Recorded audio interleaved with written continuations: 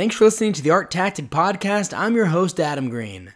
There's been so much fascination recently by the emergence of ChatGPT, the artificial intelligence chatbot, and while so many discussions have been focused on its potential impact on the broader economy, I wanted to examine its potential ramifications on the art world. So in this week's episode of the podcast, we're joined by Tim Schneider, art business editor at ArtNet News. He's also author of The Gray Market, a weekly column on ArtNet News. Tim recently wrote a fascinating article about ChatGPT and its potential impact on the art world, and he was kind enough to join us to chat about it. We hope you enjoyed the episode. Thanks so much for listening.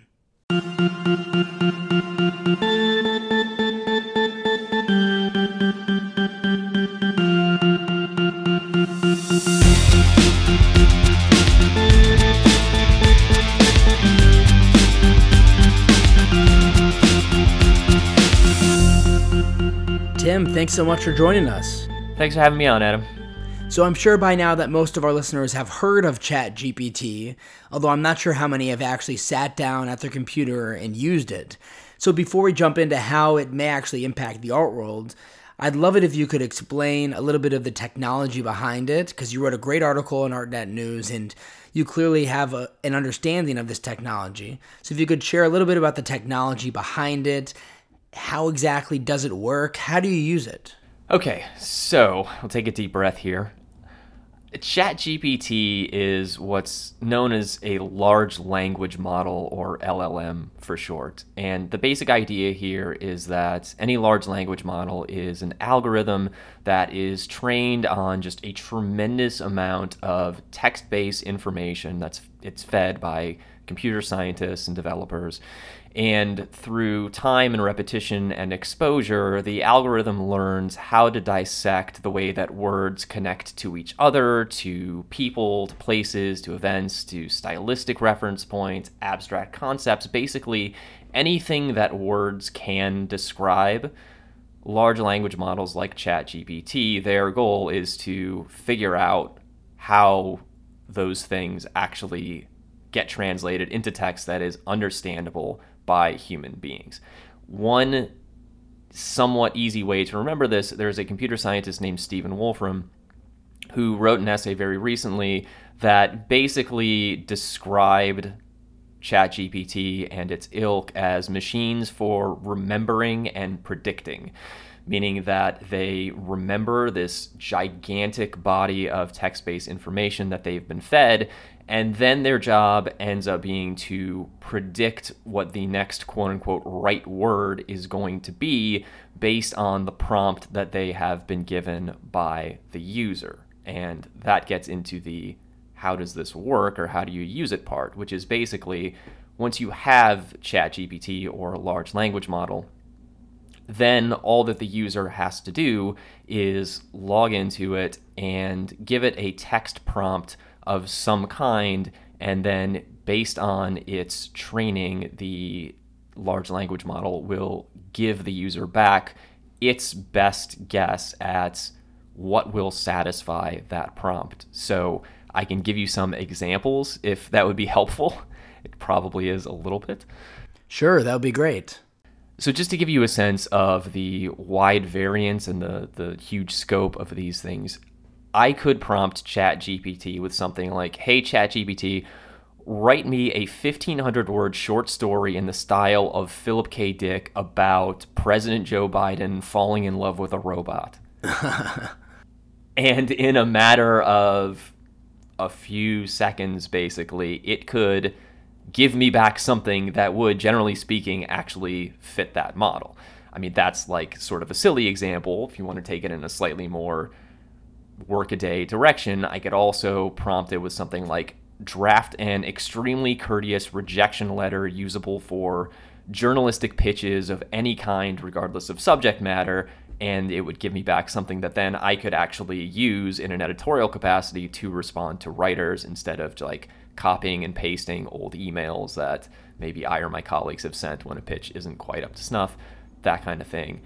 It can also go in these more interesting and expansive directions where you could actually copy and paste in, say, a block of text in Mandarin and ask ChatGPT to translate it into English that's comprehensible by someone with a third grade reading level, and it could do that too. So, I mean, like, the possibilities here are really kind of thrilling and mind-blowing. Yeah, its potential, even today, is pretty fascinating, and if you try to imagine how impactful it may be as the technology furthers, it's really remarkable. And so you recently wrote an article on ArtNet News in which you touch on a variety of ways that ChatGPT today can easily be implemented within the art world. Can you share with us just a few examples that come to mind? Sure. So I think that a good thought to frame this is just that even though images are really what the art world runs on in a certain sense, like obviously none of us would really have jobs if there wasn't artwork to talk about and write about and exhibit and sell and all those kinds of things, the reality is that words are really still the main way that we give meaning and context and, not to be too capitalist about it, but like marketing support behind images. So when you think about the art world through that lens, ChatGPT suddenly becomes something that actually has maybe way more potential to impact the day-to-day business than most people who are working within the arts actually think of. So just to give a few examples, you could use ChatGPT to speed up and proliferate, for instance, what I would call light lift art scholarship.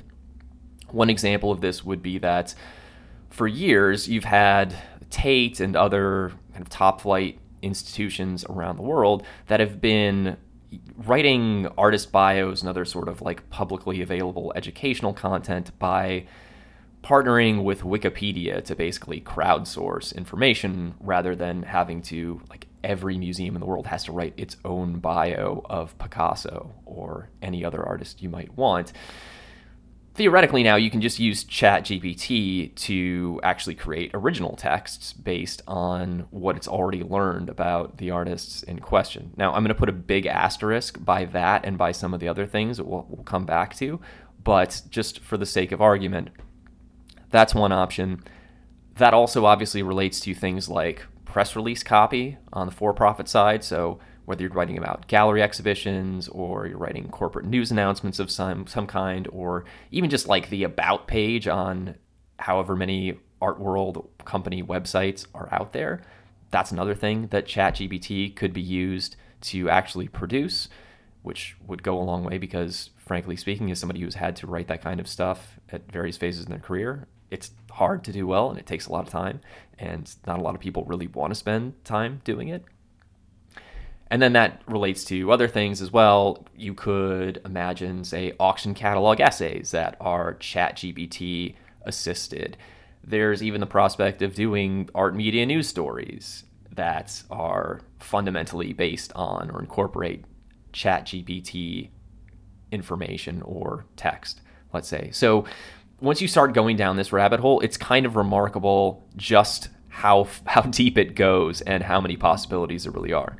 And so I think, like most people, I'm figuring out how it works and how to get it to produce the output that I'm exactly seeking. So on my Instagram account, I post an artwork each day by a different artist, and what I do in the caption is try to encapsulate the artist's practice in 2 or 3 sentences.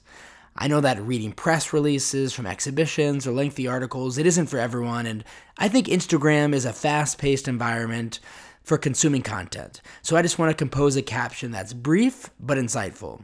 And so I thought, hey, I should try ChatGPT to see if it could create content that was just as good as my captions or maybe even better. So I shared a few recent press releases from past exhibitions for a particular artist with ChatGPT, and I asked it to produce 2 or 3 sentences about the artist's practice, and I gave it some specific prompts, and I have to say, I made a few minor tweaks to it, but it did a very good job, probably better than I could do, and I ended up using what I generated in an Instagram post, and within a few minutes, a collector actually DM'd me saying how insightful my text was on my post. Now, I did tell them it was produced by ChatGPT, which was perhaps even more impressive to them that I knew how to use it at this point, but I think there really are real-world applications for this tool already in the art world that can save people time and make them more efficient. Yeah, definitely. And I think that when we're talking about the art world too, it's potentially most exciting for artists themselves because you and I both know there are some artists out there who are extremely well versed from a literary standpoint. They read a lot, they write well. I mean, history is full of a few shining examples of this, but also the majority of artists are like they think in images. They aren't necessarily as adept at knowing how to talk about or write about their own practice. So having this kind of a tool out there that it basically creates the prospect that maybe they can get some assistance in helping them to really communicate better in a form that maybe they're not as well suited or as well practiced at when they just are forced to do everything manually. Yeah, I wanted to ask you about that. How artists may leverage ChatGPT to enhance their careers, whether it's marketing themselves more effectively or speaking about their work more eloquently or perhaps actually aiding them in creating their art. What do you think are some of the different ways artists can use ChatGPT? In order to have the most, I would say, complete conversation about this, we should also just think about the fact that artists can use this tool, these algorithms, for the actual purpose of communicating about what they do, but then they could also theoretically use it in their real day-to-day practice. I mean, again, I know that most artists are primarily image-based people, but I also do know and have talked to a few artists who use texts as inspiration in one way or another. And I have spoken to a few who have actually started to play around with ChatGPT as a way to create things for them to react to in their actual work. So, I mean, rather than talking about like, hey, ChatGPT, how can I better describe what my painting practice is or my sculptural practice or whatever else, they can actually use ChatGPT as a kind of prompt to help them think through maybe, I don't know, frameworks that they could respond to in their work. So, I mean, instead of reading a sci-fi story or Proust or something like that and saying like, you know what, I want to make a painting series about these ideas, they could instead kind of use ChatGPT as a almost a studio assistant in a way to help them kind of flesh out ideas that might be interesting for them to pursue in their practice. I know that ChatGPT is relatively new, but what has the art world's response been to it? Are people excited about using it? Or is there anxiety about the potential for it to eliminate certain jobs? Or are there a variety of emotions? Again, I know it's pretty new, so maybe the art world is still digesting it and just beginning to use it. Yeah, I think it's a really hard thing to quantify. I would say that in general, the art world, as we both know, tends to not necessarily be super up to date on technology. Yeah, that's certainly been the case historically. Yeah. Yeah, and I also think that there is a kind of standing assumption for a lot of people, especially people who have been in the field for a longer period of time, that the art world is special. And like it is special. I'm not saying that it isn't. But I think that there's a kind of standing belief at times that what affects the rest of the world won't affect the art world in the same kind of way. So I think that by and large, there is a kind of, I don't know if I want to say willful ignorance, but maybe let's just diplomatically, let's say not as much engagement in general with what the consequences of this thing might be.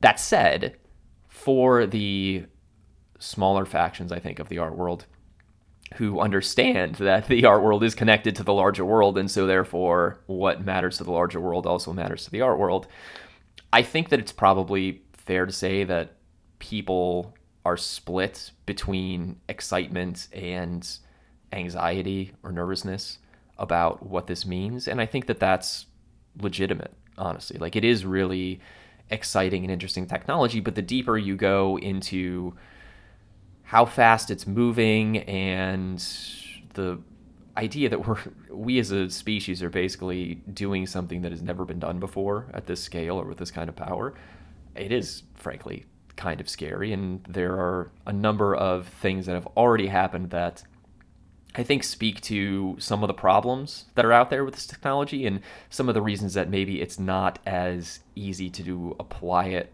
broadly across the art world as we might believe after we read, say, like 1 or 2 articles about what ChatGPT is. I know it's hard to make predictions, especially with a technology like this that is really in its nascent stages and has the potential to have such a significant impact in ways perhaps we can't imagine. But what do you think ChatGPT's involvement in the art world looks like in, say, 2 or 3 years, or whatever the time is where the technology begins to mature? This is a really hard question to answer because of how fast these large language models are progressing. Just as a reference point, ChatGPT is based on a large language model called GPT 3.5. So it's the 3.5, as awkward as that is, version of this thing that has been produced by OpenAI, the developer of the algorithm.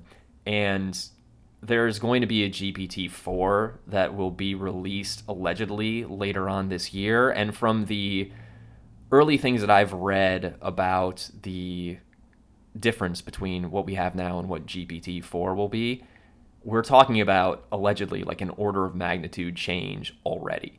So in that sense, it's really difficult to predict just how good these things are going to be by the time we get 2 or 3 years into the future, but I think it's fair to assume that they're going to be orders of magnitude more powerful than they already are, which is sort of a shocking thought when you think about how good they are now. So, with that said, like that long caveat, I think that the answer kind of depends on how some of these kinks get worked out in terms of what ChatGPT and other large language models actually do.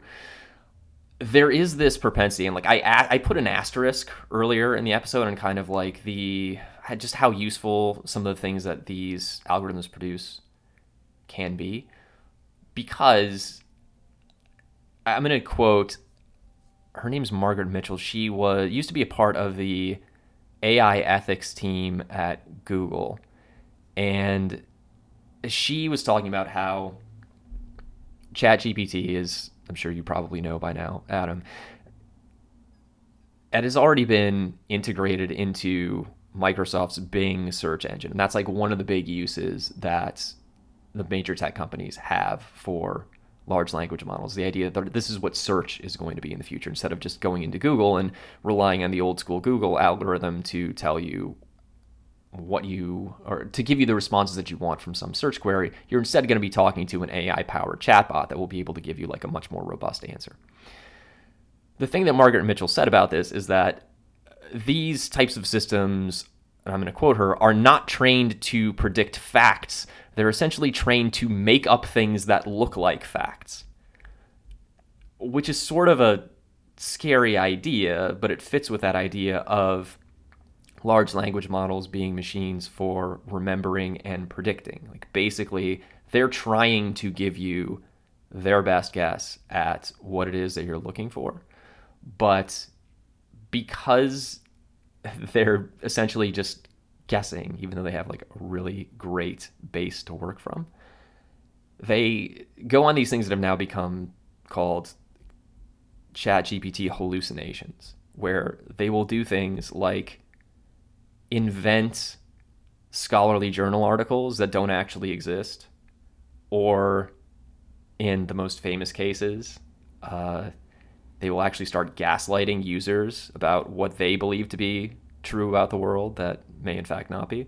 So this is like a big conversation to be had, but the gist is that right now, ChatGPT needs supervision from people who actually know some of the deeper facts behind some of these things. Because if you just let ChatGPT go on, say, an auction catalog essay, as it stands, it's probably going to produce something that has a bunch of fiction in it. It'll sound like it's real, But in reality, it will be based on sort of recombination of existing facts in ways that give you something that isn't actually true to art history or to the people involved or whatever else.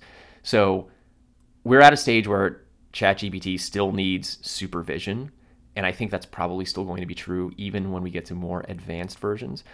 But that said, depending on how those kinks are worked out, how much better these things get, that will go a long way towards determining just how prevalent they end up being in either the art industry or any other industry.